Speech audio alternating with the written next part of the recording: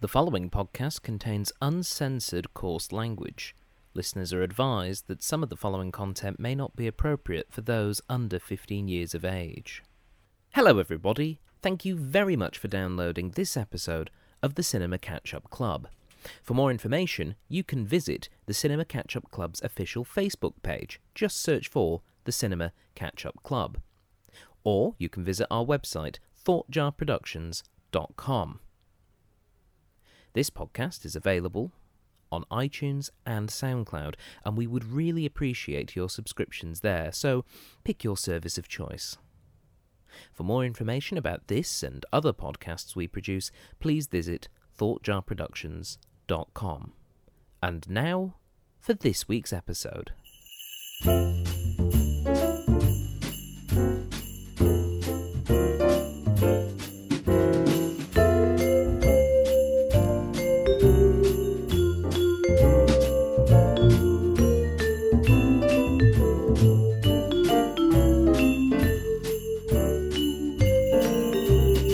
Hello everybody, and welcome to the Cinema Catch-Up Club, the podcast for films that you probably should have seen by now. I'm your host, Stephen Platt. Thank you very much for downloading this week's episode. And this week, it's Christmas! Yes, in the worst Slade impression you've ever heard, we are here embracing the fact that Christmas is rapidly approaching, so we're doing the first of two Christmas films. This particular festive film that we are watching today is turning 30 years old, and it is Die Hard. Now, there's some of you out there going, but it's not a Christmas film. Well, we'll be the judge of that. We'll find out. It's set at Christmas, and look, I've just been very much looking forward to reviewing this film, so we're doing it. Please enjoy. Joining us to review this rather bloody Christmas caper, we have, as always, someone who has seen the film and someone who has not. Our guest who has not seen the film, it's Ellin Sears. Hello, Stephen. How are you? Yeah, I'm not too badly. Good. Not too badly. You've not seen Die Hard? I don't think I have, no. I'm pretty sure I haven't. If I did, I was like 6, so, you know. That's the right age to start watching Die Hard, I think. No, I feel like this is probably something that was on TV when I was a kid, and my brother might have recorded it off the TV or one of the sequels, but I never watched it because I was prone to nightmares, as anybody who has listened to the Jurassic Park podcast will know. That's true, yes. Because that movie still gives me nightmares occasionally. So, what do you know about Die Hard? Bruce Willis is in it. It's set at Christmas, and I'm presuming there's a lot of explosions, and I feel like there's a bit with him in the ventilation shafts. I think I've seen that. I think clip. you've just described the film. That's perfectly. just the whole film. Yeah, Yeah. that's more or less my understanding of it. It's an action thriller of some capacity, but that's about all I got. All right. Well, joining you and me to help shepherd you through this action film slash festive fun family time, it's Luke Jago, everybody. Hello, hi Platt, how you going? Hi Ellin. Hello. We are good. Now, Jago, again, I have to point out, the only professional film reviewer on the pod. Thanks. Yes. That's a very loose term. Oh, we'll count it, though. Thanks. Now then, Die Hard. I presume you like Die Hard. Yeah, look, I love this film, grew up with it. It's one of those ones, again, and saw it as a kid, loved it. It was a very overwatched film in our household. Me and my brother would watch it a lot, and yeah, it's pretty great. Now, do you tend to watch this film around Christmas time when you're doing your rewatching, or is it an any time of the year film? It's any time of the year for me, but these days, I'll try and make a point of it watching it around Christmas, yeah. Excellent. And in a sort of vague, non-spoilery sort of way, what can Ellin and people who have not seen this film look forward to as they prepare to press play on their DVDs? I think they can look forward to like a really pioneering action film, because it's kind of the first film that had the whole one location, lots of action sort of stuff happening in it, instead of kind of a sprawling around the city or around the globe, that sort of thing. It was So really, it's more kind of like focused. yeah, it's a focused in one sort of area, and then that kind of gave the term to a lot of action movies, like Passenger 57 is Die Hard on a plane, and Speed is Die Hard on a bus. Gotcha. And yeah, so this is like the first one of those, and it's, challenging for a screenwriter, to keep everything in one location and keep it interesting, and, and there's got to be plot developments and surprises all within this which is set in a building. I mean, that's all you need to know. And, It's kind of like the film equivalent of like a locked room murder mystery play. Yeah, exactly. Except it's no mystery but who's not a doing murder the mystery. murders. No. They are very evidently on screen. Yeah. All right, well, with Interesting. all that being the case, shall we watch Die Hard? Sure. Yeah. All right, for those of you listening at home, pop in your DVDs and get me those detonators as we prepare to watch Die Hard.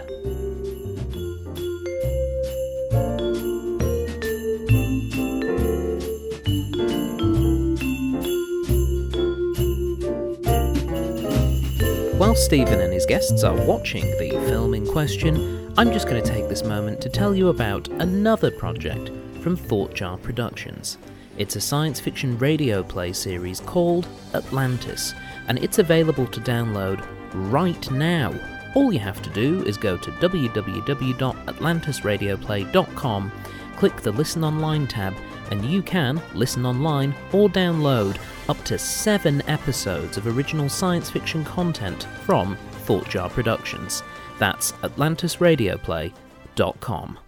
And now, back to the Cinema Catch-Up Club.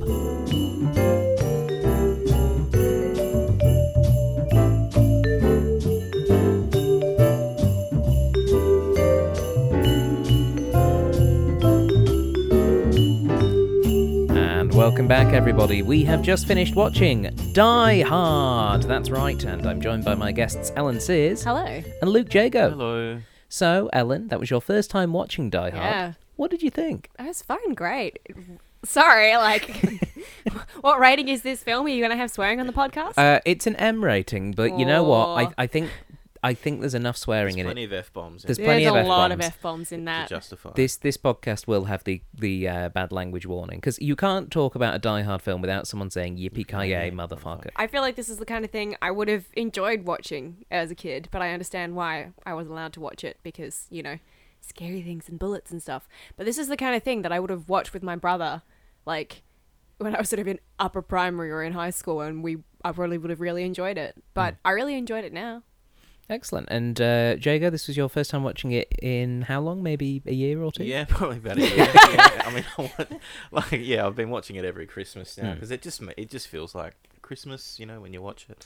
And so I was happy to do it this time around with you guys. I Awesome. like that Steven's Christmas movie is The Muppets, and this is your like The Muppets Christmas Carol versus Die Hard. I mean, admittedly, but I used to, for quite a few years, would watch Muppets Christmas Carol immediately followed by Die Hard on Christmas Eve. That was my tradition. So amazing. Because I really enjoy Die Hard, and I think we should address the is it a Christmas film or not thing right now. So this film was released middle of 1988. It wasn't, you know, billed as a Christmas film. Yeah. But I feel as though the Christmas setting and is kind of incidental. The Christmas setting is incidental, but I feel as though Christmas gets used within the story to the point where I feel as though it gets mentioned enough. There's enough Christmas things, like. Well, also just I like Christmas is sort of the reason it happens. They choose to do it. The terrorists, in quotation marks, choose to attack the tower because it's Christmas Eve and it's going to be mostly empty. And that sort of thing. Things like the tape that John uses at the end to stick the gun to his back is there because it's present wrapping tape that says Season's Greetings. If it wasn't Christmas, he wouldn't have that tape. Exactly. You're absolutely right. And there is this sort of festive spirit that is present, even if it's not the driving force of the film. So, say compare it to the film that we're covering next week for Christmas, which is Elf, which is very much your traditional Christmas fare. This particular one is it's more just as though there's some Christmas happening around, but it's not integral to the actual story or plot. Yeah, no, I agree, and that's actually more than I thought about it. Because for me, like, it depends on who you are. I think if it's a Christmas film, and I've heard arguments against it as well. It's like, well, it's not really. It's okay. It's set during Christmas, but it's not a Christmas movie. It's not a Christmas Carol when it is, you know, that is about Christmas. But is it really? I mean. What is Christmas about? Well, that is exactly right. Yeah, this is a whole new existential. Yeah, you could do Christmas Carol without it being at Christmas, technically, I guess. Yeah. But anyway, it's regardless of whether or not you agree with it, I think we can sort of pull away from that and say Die Hard is a great action film. And Yeah. Yep. I don't know how you feel about this, Luke Jago, but I would argue that it is maybe the best action film produced in the 1980s. Yeah, look, in this moment, without too much thought, I would agree with you, because I think it's just a little bit more than an 80s action film. I think it's actually a really good drama. It's a good kind of family drama in a way. It's a good thriller as well. There's good thriller components to it as well, which is nice. Looking at other films to compare it to, obviously there's the original Terminator. Yeah. There's Terminator 2 is much better though. Well, true. That's 91 though. So it's 90s. yeah, I think if Terminator 2 was in the 80s, that might just beat it out. But obviously you got Predator, which is also John McTiernan. Which gave me so many nightmares. I mean, you could probably compare it to something like Lethal Weapon and Lethal Weapon 2. You know, they were probably the other big 80s and then Lethal Weapon was that Tom Cruise? No, Who was that's that? Mel Gibson. Danny Glover. Gotcha. Yeah, and the other ones, Gotcha. just looking at a quick list, you've obviously got some Rambos in there. You've got Commando, RoboCop, Aliens. Another movie that gave me nightmares. Escape from New York. Escape from New York. So, but they're all, I'd put them in the science fiction kind of category. Okay. I think a lot of those Yeah, ones. that's fair. But it's pure, like, you know. They're like action horror, sci-fi. They're more. Yeah. Whereas this is definitely like an action thriller with a side of Christmas. Yeah. A hefty side of Slice Christmas. of Christmas fruitcake. So, I mean, the story itself is quite simple, really. John McClane, New York cop, is in Los Angeles to what a dump. meet up with his estranged wife, Holly, who is working at Nakatomi A very Plaza. festive name. Yeah, Holly. I suppose Holly. Yeah, Yeah. fair enough. With the slightly less festive Gennaro that she's using, because Gennaro, they're having a bit of a difficult time in their marriage. Isn't there a Gennaro in Jurassic Park? Yeah, the lawyer who gets eaten on the toilet. Maybe they're related. Maybe. Yeah, same, you know. Maybe they're cousins. Anyway. Yeah. The but point being though that he's there to meet with his wife, and he's come over for Christmas, and she's got this big career that's happening in LA in the, the business at Nakatomi Tower, and he's just there to have a difficult family holiday, basically, and then it gets interrupted by these terrorists that turn up, these German terrorists led by Alan Rickman. Alan Rickman as Hans Gruber, who's just Ellen. What did you think of Alan Rickman in this role? Isn't this one of his first major film very roles? first film. I thought it was. I kind of knew that he was in this, but had like not connected the dots until his name started to come up in the credits, and I was like, oh, right, of course, that's this film, and he's in it. Yes, he's great. Speaking of credits, I loved your first comment, Ellen, when the first credit came up, and you went impact, and I was like, oh, you're referring to the font. Yeah, I do that. Yeah, and I thought, well, she's in for a great ride if she's impressed with the font of this film. She's gonna love it. I'm a big font snob, especially when it comes to like titles in films, and sometimes titles in films come up and I just go, oh, this is going to be a bad film. When people are like, how do you know that? I'm like, because that font is just, it's so unfortunate, it's this and it's that, and it's da da da da da, and they're like, what? How do you know all this? I'm like, because I really like fonts. No, like choosing a good font is an art, I think, and I know I pay attention to it a lot, and when you got bold choices sometimes, to choose the pun, but yes, it's it really does affect the tone of the film. So I'm totally with you there, Ellen. Anyway. But you liked Alan Rickman. I did like Alan Rickman. I really like his work. I have liked all the stuff that I've seen him in. I've been like, yes, you're great. But he was very good in this. I really enjoyed him. He was, and obviously Alan He Rickman. was so young. I was like, he's such a baby face. Oh my gosh. His accent is it's interesting, obviously, because he's not German. He's an English actor, but it's that thing in Hollywood of English people playing Germans to be villains. It's a very subtle accent. It is, because obviously with Alan Rickman, and when you did the voice before, and I will shortly do it myself because it's fun to do. Yeah. Alan Rickman has a very iconic voice. He's talking down here, and he's talking very slowly, like this, Mr. Potter. But in this film, he doesn't really do that. No. Well, actually, isn't it? I believe it was a speech impediment. It was something to do with like his actual like jaw. and like how much he could actually move his mouth. That was a part of his way of speaking, I Right, believe. yeah. Well, what I really might liked be though wrong. was that he was just very in control, Yes. very calm, to be honest, I was whilst watching this film, I was going, this is a role that, if it was done today, would only be played by Benedict Cumberbatch. It's that sort Yeah. of very drawly, Yeah. sort of mastermind type Yeah. character. So dry. I love his Yeah. dryness in it. He's just It's really brilliant, great. and just that He's whole just so calm behind the Yeah. eyes. Like, he's just so totally in control And- all the time. the whole scene love it. with Harry. Where Yeah. Harry's coming in Yeah, trying to let's- make an yeah. offer, and he's just, Oh. Hans, bubby.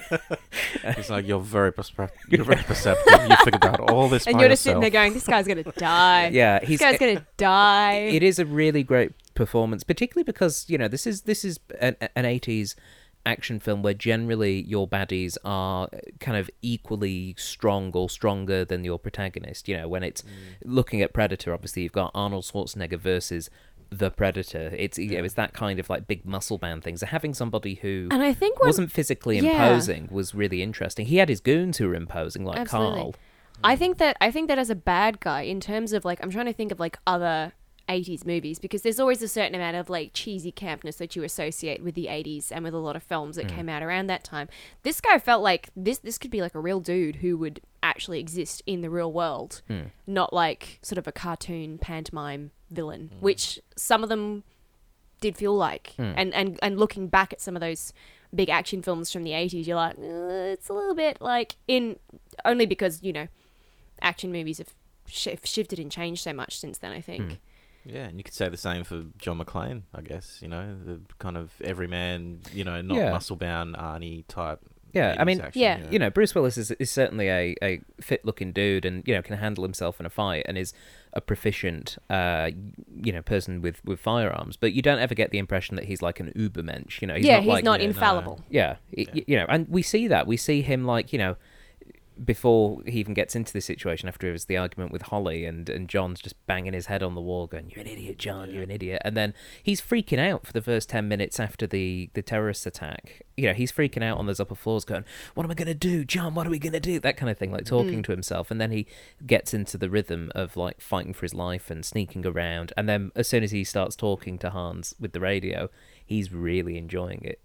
He's really enjoying So being... are we. Yeah, exactly. It's so fun. Being that fly in the ointment, that pain in the ass, as he describes it, he's really, really quite good, and a bit cheeky, which I think is important. Welcome to the NYPD. Yeah, It's like every like cop stereotype kind of blit into one. Can't help but love them. One of the notes I've got written down here is just something that you noticed, Ellen, which was that it was very orange at the start of this Why film. was this film so orange? Has it just not been digitally remastered? I think it's a classic, it's just your classic, orange tinted, polluted skyline I of mean, LA. Los Angeles is a trash hole. And It's so dirty. It's LA, it's the 80s, and it starts at sunset. I think that's why it was so orange, because they're trying to But get the it was impression. just continuously orange for like a good 15 or 20 minutes until they like got into the building and the party in the nighttime, and then it was slightly less orange. Maybe it was also to make them look more tan. I don't know. Like, we're in California. We're probably not. We're probably in a film studio somewhere else entirely different. Who knows? Yeah, I think it's a mood, established a mood, Yeah. kind of the setting. It's going into night where the action's going to take place, and but yeah, it's LA. It's polluted and I don't It's know, dirty. but it's beautiful to look at. It is, and I think it's one of the things that this film does so well with visuals and particularly with sound, is establishing that mood, and like having not only the ode to joy being brought in for key parts, but also having the ominous Christmas music. Yeah. at certain The points. jingle bells, just the ching, Yeah. ching, ching, ching, and the titles come in. Yeah, and also little bits like when the Hans Gruber's goons are running around and rigging the building up to do their nefarious deeds, and you've got this undercurrent of like I forget which Christmas carol it was, but I was starting to sing along with it because I recognised the tune in the middle. It's that very classic thing that you get where you've got like, oh, I recognise this, and so it's like familiar, and your brain is like attaching to that and being like, yes, Yeah, I am but familiar with this. Yeah, the use of that, but with Just Hark the Herald Angels sing, right? there was a bit of that. I think there was also there was one, the one that mentioned snow, which is most of Let them. It Snow. Yeah, of course. Yeah, there was Our pal Reginald Val Johnson from Family Matters is singing along. They did this really interesting thing a couple of times, especially at the beginning, where they would follow a character from like right behind their head. I felt like I was in like an FPS occasionally. Like I felt like I was in a first-person shooter game. Yeah, I love how John McTiernan stages his action, and and it is he loves to move the camera, which I just love. I love, and which informs the action, even if it's just someone walking from one end of the room to the other. But even when action is going off, he's constantly moving the camera, and he knows how to stage those movements from different perspectives that they cut together perfectly and just create momentum. It was really beautifully shot. I also think bringing by up Yonda Bond, who directed Speed and Twister. Yeah, so he was cinematographer. Oh, Twister is great. Yeah, I love Twister. God, I love that film. Yeah, but then he made The Haunting and Speed 2, Cruise Control. Yeah, sometimes you win, sometimes you don't. No. There is that. The bringing up the first-person shooter angle, I think, is interesting as well, because I really felt watching it this time, as we're seeing John start off when the attack begins, it felt quite video gamey in that sense, in terms of like, there's action first-person shooters, kind of like Uncharted, where it's you're alone and you've just got the gun, and then he kills the first guy and he gets the bag and he gets the equipment, and it just felt in a little bit like it was. I think what it did that other action films don't tend to do is it really made you connect with John and with his experience, and you're showing the tools. And I think that's something this film does as well, is it sets everything up really well. Watching the first 20 minutes, seeing Argyle's limousine pull up in the underneath, and see it was quite a long shot and maybe wasn't necessary, but you then discover that it is, because it's establishing that he's going to be there for most of the rest of the film and how that's going to impact later on in the plot. What I love about this film is the attention to detail. It's kind of sort of silly, the whole terrorist plot is in a way. The detail, even just of them, their process, that when the terrorists first rock up and someone's sawing these lines and his brother is having to try and beat him and do all the circuitry and things like that, but you're getting introduced to each terrorist as well, which is impactful for every time they get killed. They're a real person and not just another faceless goon, which I think is what you get in a lot of stuff now, like a lot of your big kind of action films. It's just like, let's just send in more goons sort of thing, and you have no idea who these people are. They're just like faceless extras. This, it actually felt like, these are actually people. It did, like the Asian goon who just starts stealing snacks while he's waiting for this SWAT team to invade. Nice little like details like that. He is a classic Hollywood stunt man who just pops up in lots of movies, and he's great. I love his face. He's got a great face. Yeah, and then you're right. When you see their kneecaps get blown out with squibs. Oh my god, how good were the squibs in this? I just love your comment. You're like, oh man, little bone and shit flying around.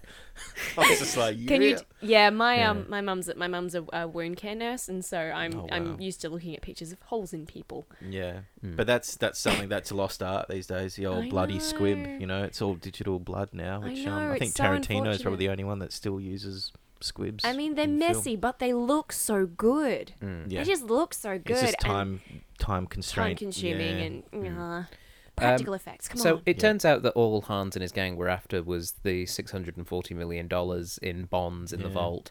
Not the samurai armor. No, not that. Or the Edgar Degas painting of the ballerinas. Yeah, I was like, I know who painted that. But no, ballerina's gonna be Degas. But those goons didn't. So they probably didn't have a fence for that. Take the bonds. Leave the Degas. What? Anyway.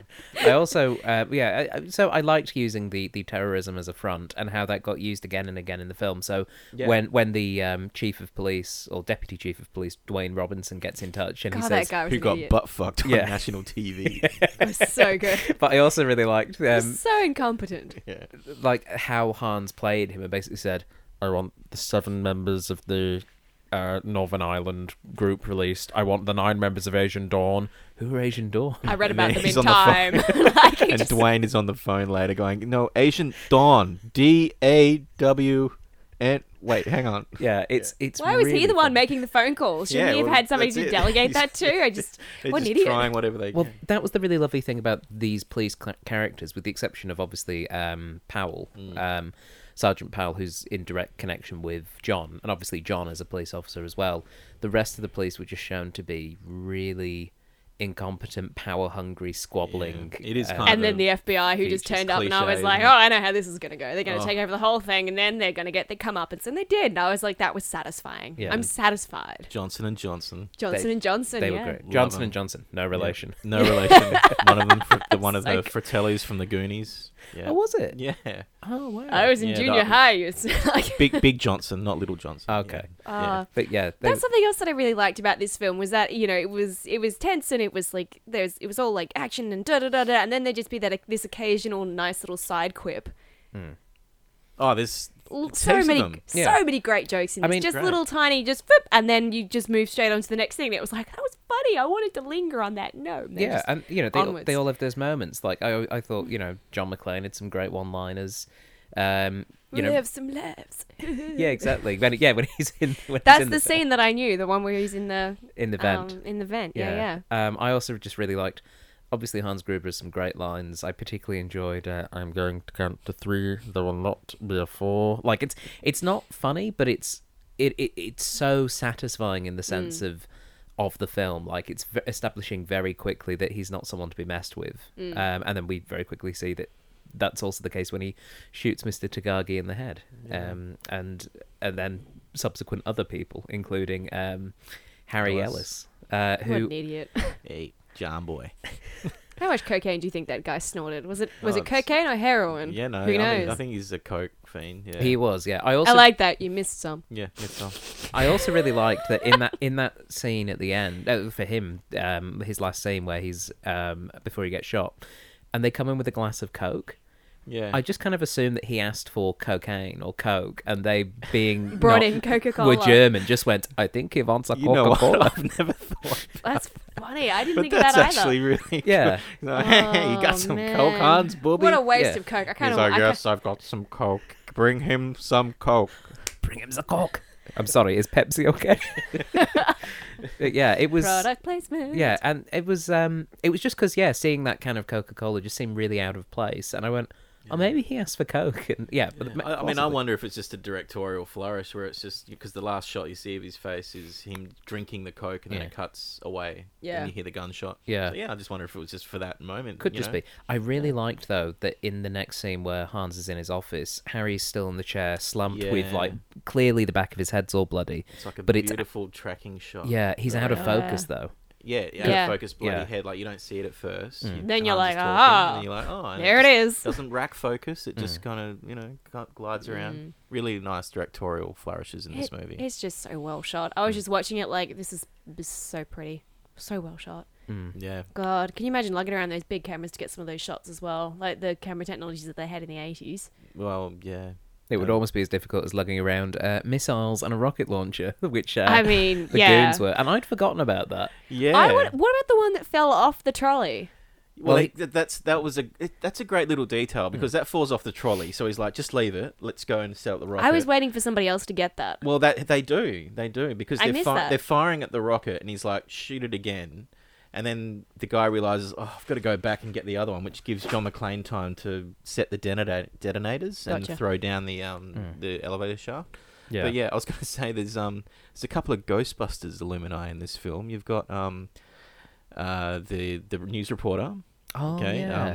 Richard Hawthorne or something like Thornbury? Yeah, or- Thornburg, and he plays Walter Peck in Ghostbusters. He's Right. the EPA dickless Yeah. asshole. That's right, sir. This man has no dick. Yeah, he doesn't. Right. And then you got one of the Rocket Man. One of the Rocket Men is Vigo, the scourge of Carpathia, Oh, the of sorrow of course. Moldavia. Didn't click. Yeah, that's him. And you go. so little little Ghostbusters franchise party. Oh, beautiful. Oh, Yeah. that's lovely.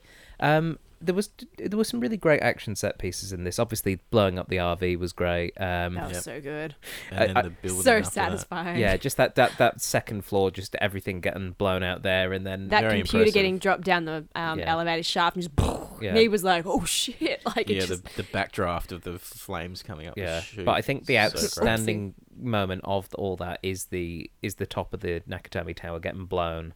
Yeah, Taking engulfing out the the chopper. helicopter. Yeah, But it's just it Suck it, Oh, builds to such a FBI. great climax. and And stunning. yeah, and just John McClane on the roof firing the machine gun to get the hostages back down. Downstairs. Yeah, That I mean, everything that leads up to that, his fight with Carl. Yeah. You know, the big, the main second man, henchman, whatever. yeah. Blonde. Like all that, just the pacing of all that action between Great. them. It's a great brawl between the two of them. Oh, it's Damn, so like brutal. great fight choreography. Jesus. Yeah, you really feel the punches. They look, they're doing their naps pretty well. If I can use stage combat terminology.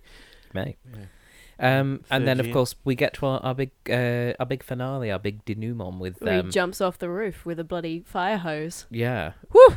And then we get to Hans and John coming face to face for the second time. standoff. First time, of course, he was Bill Clay.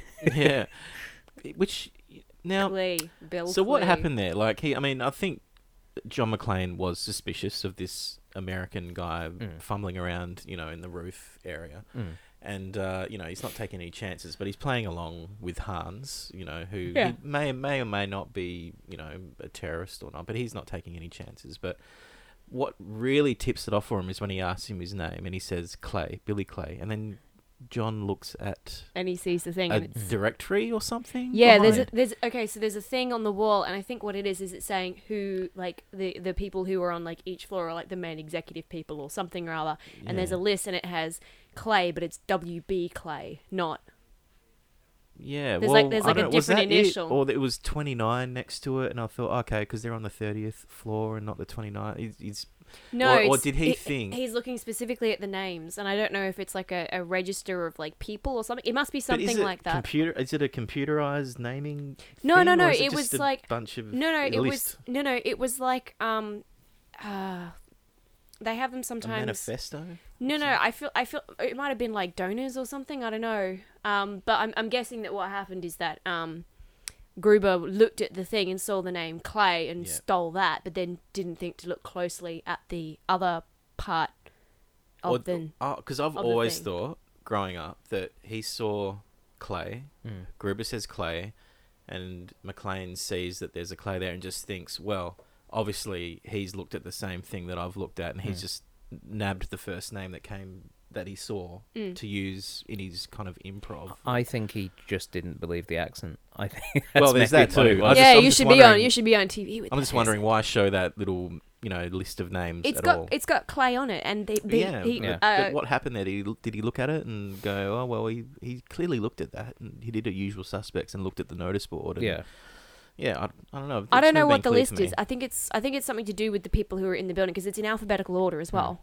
Yeah. Yeah, I think Maybe it's like a directory of what floor people's offices are on or something. Yeah. Well, that's what I thought. I mean, to be honest, I think it's really unimportant for Oh, the it's whole totally film. unimportant. Totally Yeah. important, but you know. It's because very quickly, it's that thing of John gave him a gun with no bullets in Yeah. it. Like, I think Well, he's no not matter fucking I stupid. think he. no matter who was going to be there, if he bumped into anyone, Yeah. he was always going to do that, I think. No, totally.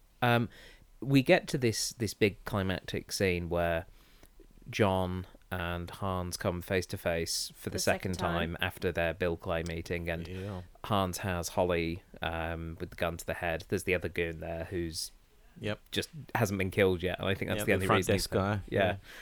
And John, pulls the gun taped to his back trick, shoots them both. Hans falls out the window, but grabs onto Holly's watch, and then they disconnect the Rolex, and then down he falls to his slow motion. I tell you what, though, that masking tape is amazing. I want to get me some of that. If it can stick to somebody that's sweaty, Yeah, that's got to be like even Gaff doesn't do that. Come on, I want me Yeah. some of that tape. That's amazing. yeah. Maybe Yeah. some of the blood that was on him helped it stick. Maybe it was like, It wouldn't though. It would make it harder to stick tape to. well, in that case, whoever made that season's greeting tape did an excellent job. And then Gold star for you. we get to our lovely ending where Holly and first of all Holly gets macked on by Sean and covered in blood. Filthy. Sweaty, Filthy filthy. Yeah. Oh. I felt very sorry for her there. And then they're walking with the rest of the hostages out the building. He finally comes to face with Al. They hug. It is genuinely really- a beautiful moment. It is a genuine. Like, it it's makes framed. your heart It's framed. glow. It's framed like something out of a romance movie, Yeah. like a Renaissance, like a like a friggin' Pride and Prejudice. Like, oh, it's got the music playing, and they Yeah. see each other from across the way. I was like, I'm loving this. Feel This good is moment. great. 101. Yeah, so good. And then He gets the girl. He gets the girl. yeah, And the guy. And the then- guy. Their Yeah. best friend. Yeah, and then before we New can best be happily friends. resolved, Carl is back from the dead, shooting at everyone. Yeah. But before he can get anyone, he's shot by Al, who's overcome his Twinkie fear. addiction and his terrible backstory of having accidentally shot that kid, and he was able to shoot the very obvious threat, and Yeah. is maybe going to get over his fear of shooting people in And the then line of Holly duty. punches that dickhead reporter who screwed everything up because if he hadn't gone to the house and tried to interview the kids, Gruber never would have realised that it was his Yeah, wife. would have taken him hostage. And I Yeah. think she probably just punched him in general for like going in and interrupting her kids on Christmas Eve. Do you know how hard it is to get kids to sleep on Christmas Eve? Can you imagine? Like, Yeah, What a no, dickless no wonder piece she of shit. decked him.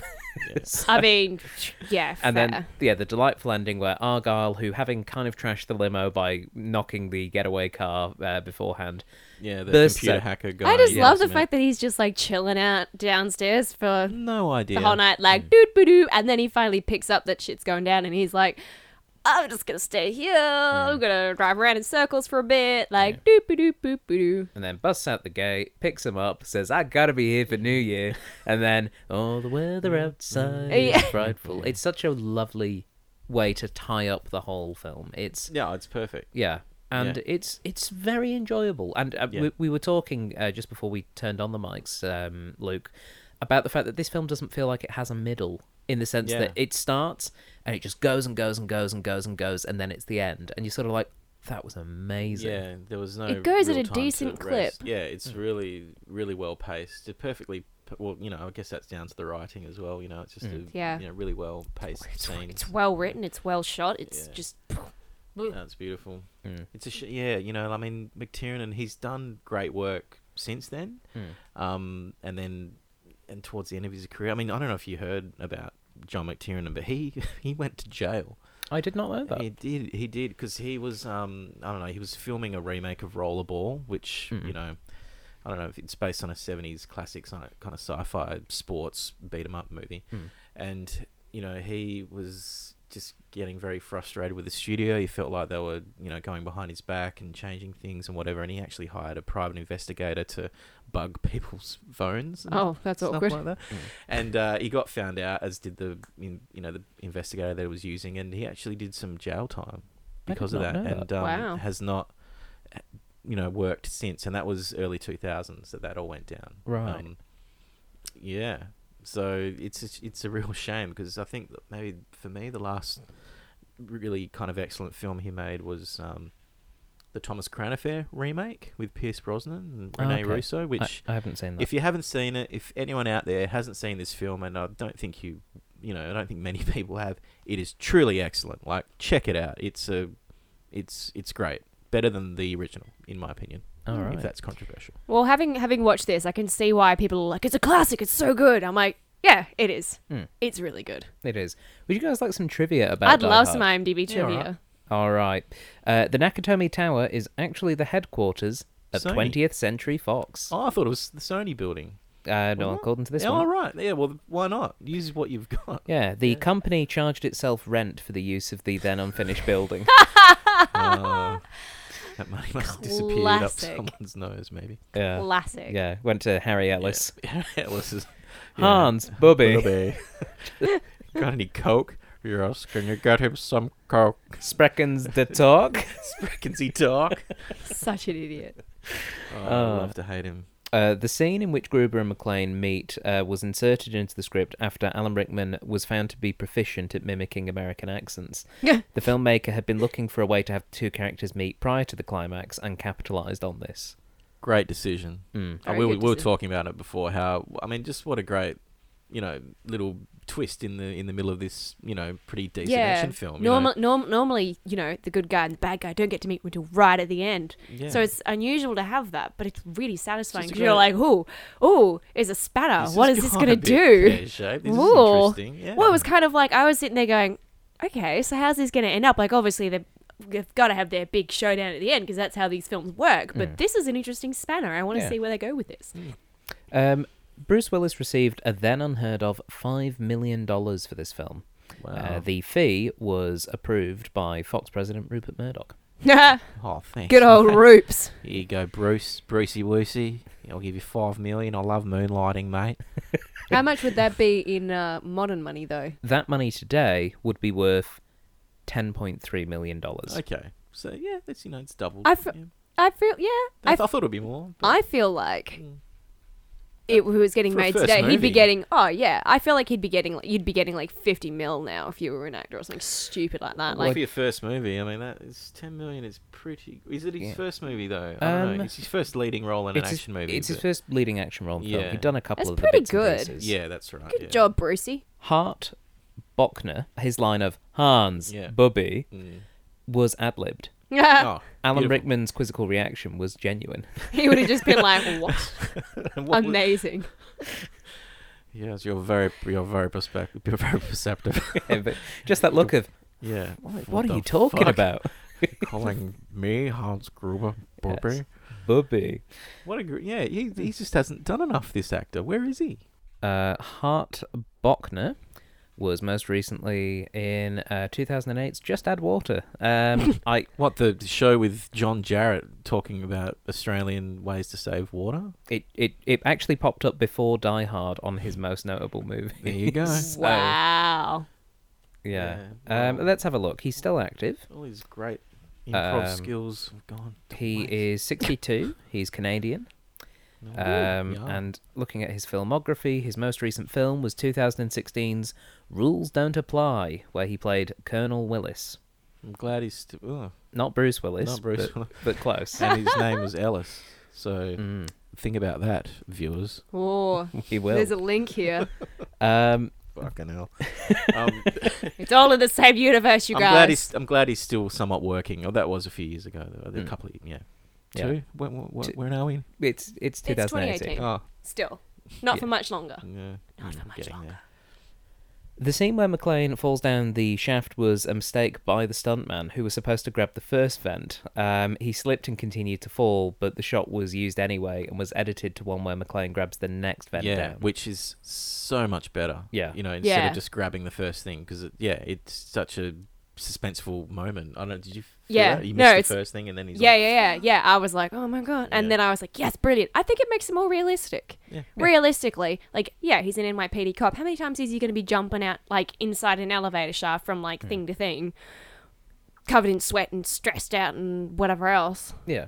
No, it looked That's good. cool. Yeah, Yeah. I'm It glad. was very the cool. mistake used very well. The original script, as well as the original novel, saw the action taking place over 3 days, but John McTiernan was God. inspired to have it take place in a single night by A Midsummer Night's Dream. Okay, that's something I was not expecting. Mm. Interesting Shakespeare reference. Yeah. Well, What? just Who's what? A What Midsummer movie Night's is this? Dream. it's It's not. It's a play. What movie? What? Oh, right. yeah, it's by an It's up a and coming play. scriptwriter called William Shakespeare. Right. Yeah. Oh, he did Leonardo DiCaprio's Romeo and Juliet. Mm. Yeah. Yeah. Have you ever Yeah. watched Absolutely. Romeo and Juliet? That's one of his works. Far out, that's awesome. The scene where Bruce Willis and Alan Rickman meet up was unrehearsed to create a greater feeling of spontaneity between the two actors. Beautiful. Cool. So they just told, okay, so this has to happen at some point. Mm. Off you go. That's Nice. really great Mm. because it is one of the more memorable quiet scenes in the whole film. Mm. Yeah, love it. John McTiernan found it necessary to smash cut away from Hans Gruber's face whenever he fired a gun because Alan Rickman had an uncontrollable habit of flinching from the noise Aw. and the muzzle flash. Oh. Bless you, Alan Rickman. don't like the kickback of these Glocks. Yeah. I will kill you now. Yeah. Okay. 1, 2, 3. Oh fuck!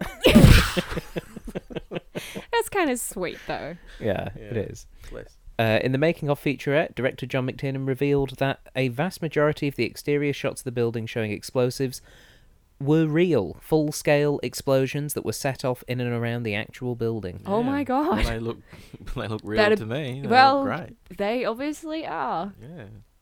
Alan Rickman's first day of shooting was when he filmed the scene where Hans Gruber first runs into John McClane. He made a jump off the ledge that was about 3 foot high and injured his knee when he landed, damaging some cartilage. Ouch. He was told by his doctor not to put any weight on that leg and had to use crutches for a week.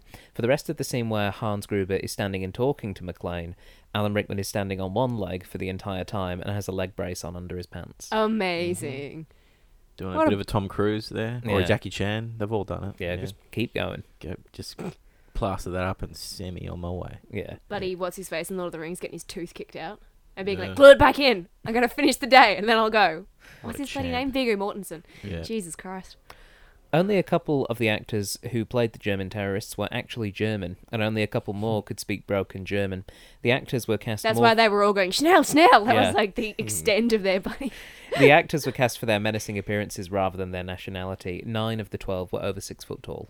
When John McClane runs through the glass shards in his bare feet after Hans has his men shoot out the glass partitions, Bruce Willis is in fact wearing special rubber shoes designed to look like his bare feet. One can in fact see this if they look closely at his feet because they appear a bit larger than they're supposed to be. Like hobbit feet. Yeah. Amazing.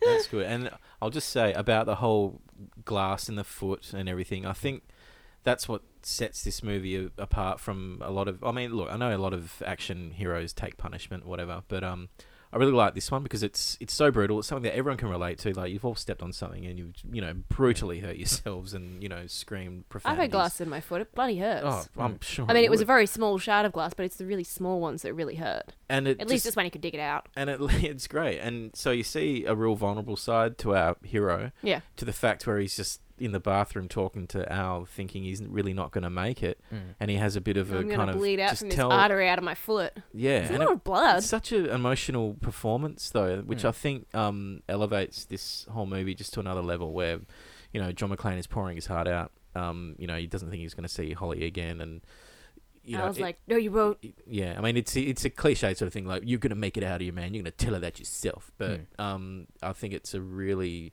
moving performance from Bruce Willis. Like, Yeah. it's really It is. good. That vulnerability, I think, is quite important for Yeah. this. In the spring of 1987, the producer, Joel Silver, and director, McTiernan, attended a performance of the play Dangerous Liaisons, where they saw Alan Rickman playing a baddie. Immediately, Silver and McTiernan realised they had found their Hans Gruber. Amazing. Yeah, great. And this is his first film role. Like, Yeah. he's really good. He's just... He's a great actor. He's got that's it. the thing. Yeah. Well, that's the thing. He's a theatre actor. He knows how to do the thing. It's good. Bruce Willis's exhaustion from his schedule, because he was also shooting Moonlighting at the same time, Oh my God. forced Stephen D'Souza to beef up the roles of the other characters, giving people like Al Powell, Ellis, Argyle, and Richard Thornburg more personality and screen time. There are so many things that happened in this script that Happy could have made this accidents. such a really run-of-the-mill, fucking boring Happy accidents. action movie. Yeah, Yeah, and it There's just made it heaps of amazing. them. At the suggestion of the director, Ludwig van Beethoven's Ode to Joy, Ninth Yes. Symphony, Fourth Yeah. Movement, is the musical theme of the terrorists. Hans Gruber, the terrorist leader, even hums it at one point. The film's composer, Michael Kamen, at first thought it was sacrilege to use Beethoven in an action film, saying, I will make mincemeat out of Wagner or Strauss for you, but why Beethoven? Oh. McTiernan replied that Ode to Joy had been the theme of the ultra-violent A Clockwork Orange. Kamen, who was a Kubrick fan, then agreed to work it into this film. And it's probably one of the greatest scores ever written and his best work. And R.I.P. Michael Kamen. It's real. It's a good score. Yeah. It's a good score. He's done lots of good scores, that guy. I think it's interesting as well, looking at the score of this compared to action movies that would then follow. If you look at any action movie today, the entire score is just like rap music, more or less. It's all electronic, done by Brian Tyler, who's a hack. This film started with it. It was December 24th, No, but that was like proper like old school hip hop. Now it's just like run of the mill shitty hip hop. It was a proper good joke as well. Yeah. Like, don't you have any Christmas music? This is Christmas music. Christmas music. An Yeah, ill so good. reindeer. No, this was really good, and it was nice to watch an action movie that wasn't just like motherfucker, like just bad rap. That was can't. bad As they all rap. were. Exactly. There's a reason that I don't rap, and it's because I'm the whitest person in the world. It's terrible. She is. Yeah. I really am. I've got shades on right now. Yeah. Clint Eastwood originally owned the rights to the novel Nothing Lasts Forever, on which this film is based. I was wondering what it was called. Planned to star in the film around the early 1980s. So this could have been Clint Eastwood running around the Nakatomi It's town. a bit of a trend with the Die Hard movies, well, at least the first three. Like the second one was, a script that was based on a novel, it was based on a novel called 58 Minutes, and it wasn't meant for Die Hard. It wasn't meant for John McClane. But it was rewritten as screw it, John we're gonna McClane. steal it. And Die Hard 3 was based on a screenplay called Simon Says, which was, the same plot and everything, but no John McClane. And then it's just a script that they reworked for that sequel. So, yeah, it's a bit of a trend happening there. And it's why you have Jeremy Irons doing all the Simon Says stuff that he does. Oh, they were lucky to have I him. met a man going to St. Ives. That man Love had it. some wives. Can we have to do that film. Well, definitely. I mean, how could you make Die Hard better? Add Jeremy Irons, add Samuel L. Jackson. Yeah. That's Die Hard They 3. were very, That's not bad, actually. It was very good decisions to have We those will people get involved. to them one day. Yes. But before that, we have to talk about the fact that Reginald Vell Johnson, who played Sergeant Powell, said that after his appearances in this and the second Die Hard film, he would be frequently teased and joked at by friends and people on the street for his character's obsession with Twinkies. Some people even went as far as to buy him Twinkies and throw them into his car while he was inside, saying things like, "Oh, I knew you'd want some of these." He doesn't really like Twinkies anymore. Why would you? They're horrible. It's like a horrible, 99% sugar cake with frosting inside that's also 99% sugar. It's just diabetes. Well, he in a runs plastic through the packet. ingredients that make a Twinkie in the film. Yeah, John McClane doesn't like them either. He's spitting them out into a Horrible- bucket. Yeah. Horrible, colouring yellow number 4 or whatever the hell it was. I'm yeah. That's the thing with American food, though. It's either amazing or it's just horrifying. There's absolutely no in-between with it. And Well, Twinkies are horrifying. There's a Twinkies joke in the now come out movie Mortal Engines. It's probably the best thing in that movie. Oh, Okay. that's unfortunate. And it's really bad, guys. Looks great, looks really good, but so disappointed. To save us having to go see it, what is the Twinkie joke in Mortal Engines? Well, it's set in the future, obviously, this thing, and our heroine, they're They find one and they're they're on the like, lamb, and she's got this really dirty packet of something, and the other guy's like, "What are you eating? I'm hungry." And she's, she eats and throws him one, and he's like looking at the pack, and he's like, "What? This expires in 2118. That's over 1,000 years ago." He's like, "It's American, and it's still good," or something. yeah, like no, that. that's exactly right. Yeah. That's exactly it. So much sugar in it, it'll never die. Yeah. Wow. Yeah, Twinkies are like that. The scene where John McClane tries to smash the window with a chair in order to get the attention of Al Powell required multiple takes because the glass window was too strong to break from a single blow. In fact, the glass window was so strong that Bruce Willis managed to break the chair before he broke the window. Nice. That's great. I have a way to fix that. Use fake glass, guys. Come on. Or faker glass. Like sugar That's- glass, yeah. But you needed that first initial hit, which Yeah. I love. It's like one of the leg goes in, and he's just, he's trying, and obviously it can't break because he's like, well, we've got to use something else. Oh, there's a dead body. Yeah. That was fun. I enjoyed that. And I'll just say one of my favorite action moments was Him just before reversing? that, him under the table, and the guy shooting at him. He's like, "I'm gonna kill you. Where you going, pal?" And next time run you have out a of chance, table. next time you have a chance to kill someone, don't hesitate. And he's like, "Thanks for the advice," and he just shoots his balls off. Yeah. Continue. It was great. All the way up the front of his thighs. Yeah. So many squibs. Jeb Stewart was having difficulty writing the screenplay until he had a near-death experience whilst driving at night in Los Angeles after a fight with his wife. He was driving behind a truck carrying refrigerators, and one of the fridge boxes fell out of the truck. Oh my God. Luckily for him, the box was empty. He realised that if he died, he wouldn't have been able to apologise to his wife, and this inspired him to give John McClane and Holly's characters their motivations in the film. Nice. Gotcha. Oh, right. Okay. Lots of happy Oh my God, it's a accidents. refrigerator box. Oh, it's empty. Yeah. Oh, it's fine. I'm not going to die. But for that split second, I thought I was gonna. Without that, we wouldn't have Die Hard. Right? Yeah. The empty fridge. Again, box happy attack. accidents. All Yeah, these, a all over the perfect place. storm. So this film, because it's called Die Hard, has lots of very interesting titles in foreign language markets. But the one that stuck out for me was the Hungarian title, which is Give Your Life Expensive. That's the title. The sequel is Your Life is More Expensive. And the third one is the life is always expensive. So that Where do you go from there? that's where Your this life, one ends. it's still on sale. It's reduced now. Yeah. Please buy. 20% off. Yeah.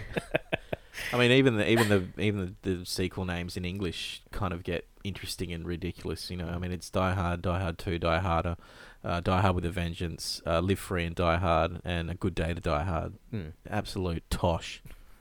I mean, not as bad as the Fast and Furious campaign, which is like, what order these go in? Some of them have numbers, some of them don't. I don't know what. Yeah, I think the franchise knows it's stupid by now, but Die Hard are really... I think that franchise always holding knew on. it was stupid, let's be But real. the new Die Hard should be coming out, and it's going to be a kind of a flashback movie with old John McClane doing something, and then it flashes back to 70s John McClane in New York as a cop. Ooh, And they're interesting. redoing the whole thing, and I don't know, that could be interesting. So you will have Bruce Willis, and then someone Baby playing Bruce the young Willis. Bruce Willis, Okay. or a I CGI was gonna Benjamin Button style. I was going to say, are they using the same They're actor not- from Looper to play young Bruce They Willis? should, makeup, but Joseph Gordon-Levitt, Yeah. get him in. Yeah. Oh, him a Joseph fake Gordon-Levitt? note. Yes, Yeah. he's Give him some great. notes. I love him. For the shot where Hans Gruber falls from the top of the building, Alan Rickman was actually falling from a 21-foot high model. He was holding onto a stuntman and falling onto an airbag. To get the right reaction, the stuntman dropped Rickman on the count of 2, not I 3. heard that. I've heard that. So his reaction in slow motion is like genuine. He's like literally surprised, like. Yeah. This is how I heard It's- he sounded when he fell. Yeah, he screamed in slow motion Yeah. because he was that professional. No, that was normal speed sound. Yeah, he's- According to Hans Böhringer, who played Fritz, Alan Rickman did an excellent German accent and meticulously researched German speech. Since English is a second language in Germany, Rickman even got the dialect of German correct. When Hans tells Takagi that he enjoyed making models as a boy, he says, "I always enjoyed to make models when I was a boy." This is the correct German way to say it in English. To make, What yeah. a pro. Yeah. He's an absolute consummate professional. He was so good. And it is such a shame he's no longer with us, but... He was so good. But yeah, the body of work that he leaves behind, particularly starting with Die Hard, like what a way to start. I tell you what, Yeah. came in with a bang. How did he pass away? It was Was it just cancer. Cancer. Oh, Yeah, It was a couple of years ago he was now. right at the start of 2016. So you remember that was the year all the celebrities David died. Bowie and It was the week after David Bowie died. Yeah, So Bowie had kind of been the first big celebrity death, and then Yeah. Rickman was less than a week later. and everyone was Yeah. like, "Fuck off, 2016." Yeah. Originally, the character of John McClane was supposed to be yet another 1980s super action hero. McTiernan was, in his words, bored with such characters, and since working with Schwarzenegger the year before on Predator, he basically said he wanted to work with a character that was more of an average guy. So that's why they ended up going for Bruce Willis, who was primarily known at that time for his comedic work on Moonlighting. Yeah. And it works. Yeah, Yeah. totally. Yeah, it's great. beautiful. Yeah. In an article for the 30th anniversary of Die Hard, Bonnie Bedelia, how do you say it? Bedelia, Bedelia. I believe. Yeah. Okay, Bonnie Bedelia stated that the first thing she thinks of when someone mentions Die Hard is Alan Rickman. The two became friends and had lunch together every day while shooting the film. She expressed how lovely and gentle he was in real life. Oh, So yeah, you can That's just imagine nice. like Hans and Holly having lunch yeah. and then going back to like taking a hostage and stuff. And Yeah. yeah, I thought that's a nice note to end That on is- with the yeah, it is trivia nice. because That's nice. yeah, it's such a lovely film, and it looks like it would have been tremendous fun to put together. I loved as well. this. I loved the set with the like the fancy floor that they were on when they were doing the party, and they had all like the waterfall and like all the foliage and all of that crap, and like the little pond underneath it and all that sort of stuff. And then you've got when the building's getting blown up and he's running through it, and I'm like, that must have been such a fun set to make and to be on, because there's all the stuff on fire, like all those beautiful practical effects on an actual physical set, as opposed to like CGI effects now and just acting opposite a green screen. Like, how much fun would that have been for Bruce Willis? Just like, Yeah, there was lots of great. So you had kind of a bit of everything. You had unfinished floors with all Yeah. crap everywhere. And Great you got sets. the vents and the elevator shafts and the the roof. the roof, yeah. Yeah. So all that remains is to score the film. And Ellen, you are our first-time watcher of this film, so you get to go first. What score are you giving Die Hard out of 10? I'm giving it 8.5 Twinkies out of 10. That's a Nice. that's a good score, even It's if a- it's a bit gross. Twinkies are horrible. No, I really enjoyed this. This is, like I said, this is something that I would have really enjoyed watching as like it sort of as a kid or sort of coming into high school. I would have enjoyed watching this. It's the kind of thing I would have sat down and watched with my mother and been like, this is awesome, this is so cool, oh my god. But yeah, I'm surprised that I never actually watched it because it's kind of, yeah, right up my alley. Jago, what about you? Yeah, look, 10 Billy Clays out of 10. You know, I have to. I mean, you know, I don't maybe watch it once a year, but watching it with you, Ellen, kind of watching it vicariously through new eyes again, you know, it made seeing the excitement of the yeah. Why is it so orange? Yeah, it made Impact, I love that font. It just filled me with joy, and Aww. and it actually, you know, reaffirmed to me that it still holds up, and that there's a lot in there that maybe I'd taken for granted. I don't know. I feel like, you know, yeah. So you've seen it anew through fresh eyes. Yeah. So 10 out of 10. Go on. I always say that when I'm considering giving a film a really high score, one of the things I look at is could they have made the film any better? Yeah. I think Die Hard, of all the 80s action films I've watched, I think it is out in a field of its own, like in a very competitive marketplace, but it is out on its own, I think, as the preeminent example of like a really good action film. Great story, well cast, a rollicking ride. Could they have made it any better? I don't think so. So I have to give it 10 Agent Johnsons out of 10. Yeah. I think it's... Which Johnson? Big Johnson or Little Johnson? No, there's 10 of them. 10 Johnsons. No relation. Yeah. It's a fantastic film, and yeah, it's always interesting when giving a film a 10 out of 10 score. I think it really has to be something that is just a really good example of its type. And I think that Die Hard definitely does that. So yeah, I had a tremendous time watching this. Yeah, totally agree. It's awesome. So Luke and Ellen, thank you very much for watching Die Hard with me. Thank you so much. See you next time for Die Hard 2. Die Harder. Well, that one's set at Christmas too, isn't it? It is. Well, next year. maybe. Whoa. Or are you going to right. do something like Jingle All the Way, which is awful. Such a terrible film. I love that film. It's so terrible. I love it because it's terrible. You'll skip Jingle All the Way? Yeah, you give it to someone else. Okay, cool. All right. Well, for those of you listening at home, thank you very much for listening to this episode. We hope that you are going to have a very festive holiday period, whether or not you choose to celebrate it. It's not really my business, but I hope that you have a lovely time regardless. If you want to find out more about the series, maybe catch up on all the previous episodes, we're available on iTunes or SoundCloud. You can just search for the Cinema Catch-Up Club there and get all our previous episodes. We're also available on Facebook if you want to leave us reviews, maybe other Christmas films that we can review in the future. Just go to facebook.com and search for the Cinema Catch-Up Club. And we are on Patreon. Just go to patreon.com/CCUC podcast. You can become an official member of the club there and get some extra bonus goodies as well. So make sure you do that. Maybe get it as a Christmas gift for yourself. Go on, you've earned it. But that's all for this week. So until next time, yippee-ki-yay, everyone. Happy motherfucking New Year. Yeah. La la la la la la la la la la la la la la la la la la la.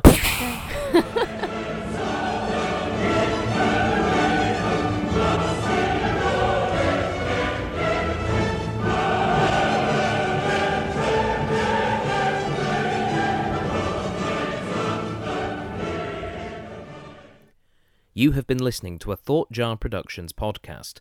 For more information, please visit thoughtjarproductions.com.